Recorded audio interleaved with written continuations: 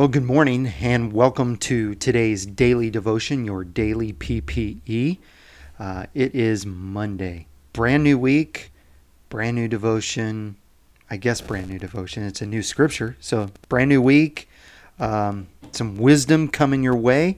We're looking at Proverbs chapter 16 today because today is August the 16th.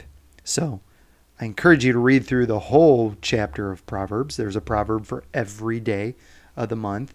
But we're going to focus on verse number 5 out of Proverbs chapter 16. I think I already mentioned this, but it's Monday. Welcome to Monday. Happy Monday to you. The title of today's devotion is Be Humble, Not Prideful. Proverbs 16:5, Solomon writes, "The Lord detests the proud. They will surely be punished." I like the way Eugene Peterson puts this verse in the Message. He says, God can't stomach arrogance or pretense. And then he goes on to say, believe me, he'll put those braggarts in their place. I kind of like that. Let's address the wording here that Solomon uses in this particular passage or this particular scripture. So first of all, what is pride? I'm sure you've heard many different things about what pride is and what it isn't. So let's just start right there. What is pride? In the English Standard Version, the Word of God translates this verse like this. He says, ESV says, everyone who is arrogant in heart. I like how it translates pride in that, being arrogant in your heart, and that is an abomination to the Lord. Arrogance in heart is trusting in yourself or putting your wisdom, your knowledge, your plans, promoting yourself above God. And basically what you're doing is you're making yourself an idol. It runs right along parallel with humanism, where I'm the most important, or mankind is the most important, or man is a god. And this is why and the reasoning behind why Solomon says it's so destroying, because we need forgiveness of sin. And if we allow pride into our lives, then we are saying that we don't need Jesus. We don't need God for salvation. Whatever I need, I can take care of myself because of my knowledge, because of my wisdom, whatever it may be that pride brings into our hearts. We don't need God because we have ourselves. Solomon uses the wording in the New Living Translation. He says that God detests this, and you probably know what this word means. It's the dictionary defines it as disliking or dislike intensely. You may define it as hatred towards something, turning completely away from something, or not liking something in the worst of way.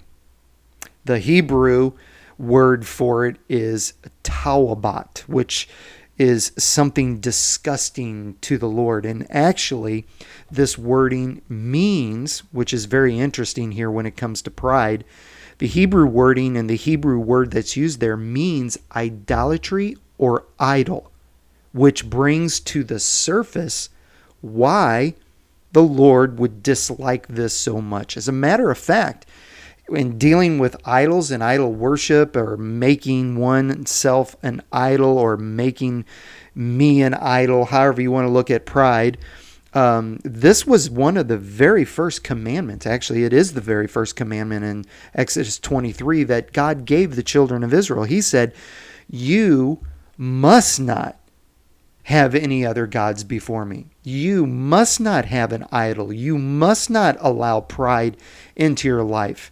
And pride is making yourself into an idol, your selfishness, your ambition. And I want to point this out, and I'm pointing this out to you so very much because I want you to understand the severity of this action of the heart and how pride destroys lives so much. And this is why God so much wants us to remove every part of pride, even the parts of pride that lurks in the very darkest corners of our hearts, because when we least expect it, that pride will rise up and it'll come to the surface and it'll destroy us. And God says, you got to deal with pride. Satan is a perfect example of pride. Satan, formerly known as the angel Lucifer, was one of the most beautiful of angels in all of heaven. The Bible tells us and gives us the historical background for Lucifer in Isaiah chapter 14 and Ezekiel chapter 28. In Ezekiel 28, specifically verse number 17, we read that Ezekiel, under the inspiration of the Holy Spirit, is prophesying, or he's speaking about what happened to Lucifer. And he says, your heart became proud on account of your beauty. And listen to this part. You corrupted your wisdom because of your splendor. Lucifer apparently became so impressed with his beauty, with his intelligence, his power, his position, that he began to desire for himself the honor and the glory that belonged to God alone. That, my friends, is pride. That's the sin of pride, and that's what corrupted Lucifer. This pride is a self-generated situation, a self-generated sin, and it brought him to his destruction. And this is what caused and actually brought on the destruction of Lucifer. The Bible goes on to say in verse number 18 of Ezekiel 28 that the pride becomes so bad and that God had to judge him, and he threw him to the earth, or threw him out of the earth, or out of the kingdom of heaven. And so pride, there's a couple of things about pride in this passage of Ezekiel, Isaiah, and this passage of Proverbs 16. First of all, it indicates that ever so clearly that the Bible points out that pride will not enter into heaven. That no form of pride whatsoever will be allowed into heaven. This is why Solomon and the rest of the Word of God points out the severity of this sin.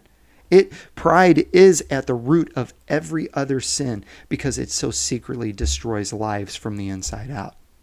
Next, it points out that pride will not be tolerated or allowed in God's presence, not only in heaven, but in His presence.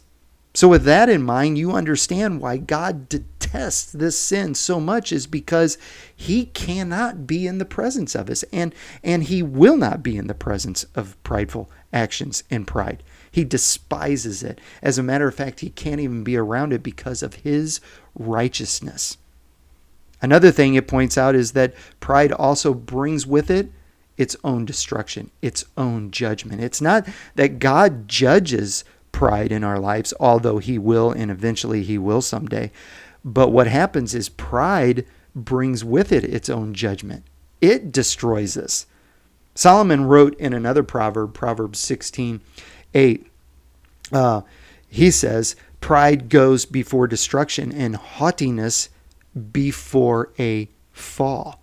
This brings out, in our passage of Scripture today, it brings out in verse number 5, which is just above this verse number 8 that I just recorded, it brings out the portion of Scripture that says, surely will be punished, because pride brings its own consequences. And the consequences are destruction and ultimately death for those who go through life and do not repent of it. So the wisdom and the understanding for this morning and for this week, as we begin a new week, it's to turn pride, which will turn away from pride and repent of pride, and that will give way to grace and wisdom in our lives. I want to end with a couple of more verses here. James, in James chapter 4, verse number 6, James quotes a lot of Proverbs, but in this particular passage, he quotes Proverbs 3:34, which says, God opposes the proud, but gives grace to the humble. Humility is the direct opposite of pride. Solomon wrote one more other time in Proverbs 11:12, when pride comes, then comes disgrace, but with the humble is wisdom. Solomon is saying, when you get rid of pride, then your life is allowing God's wisdom to come in, and that's what God wants. Jesus said in Luke 14:11, he said, for those who exalt themselves will be humbled, and those who humble themselves will be exalted. I encourage you today, be humble, not prideful. As you increase in wisdom and understanding, allow the Holy Spirit to remove the pride from our lives. You may say, well, Pastor Rob, I don't really have pride in my heart. Right there, you got pride in your heart. It sneaks in. We want to be humble, and we just want to say, Lord, forgive us of the pride. It comes into our lives. It sneaks into our lives in every little way, shape, and form, daily into our lives. And I just want to encourage you today. Ask for forgiveness of that pride. Don't let it set in, and don't let it become part of your life. Heavenly Father, thank you for this scripture. Thank you for reminding us, Lord, that there's always a little bit of pride in our hearts. God, there's always a little bit of pride there that's sneaking its way in, because Satan knows that is something that will completely destroy God's people. God, help us to rely on your Spirit, on your wisdom. And God, let us turn our pride into wisdom as we go about our day and our week, Lord. God, let us be aware of what you're saying and speaking into our lives. In Jesus' name I pray. Amen. God bless you, and thank you for joining me today. I hope you have a wonderful week. Remember, I'm praying for you. I hope you have a wonderful Monday. I hope your day has already started off great. And I hope that this wisdom will help you do what God has called you to do today and for the rest of the week. God bless you. I hope you have a wonderful day and a wonderful week. Lord willing, I'll see you tomorrow.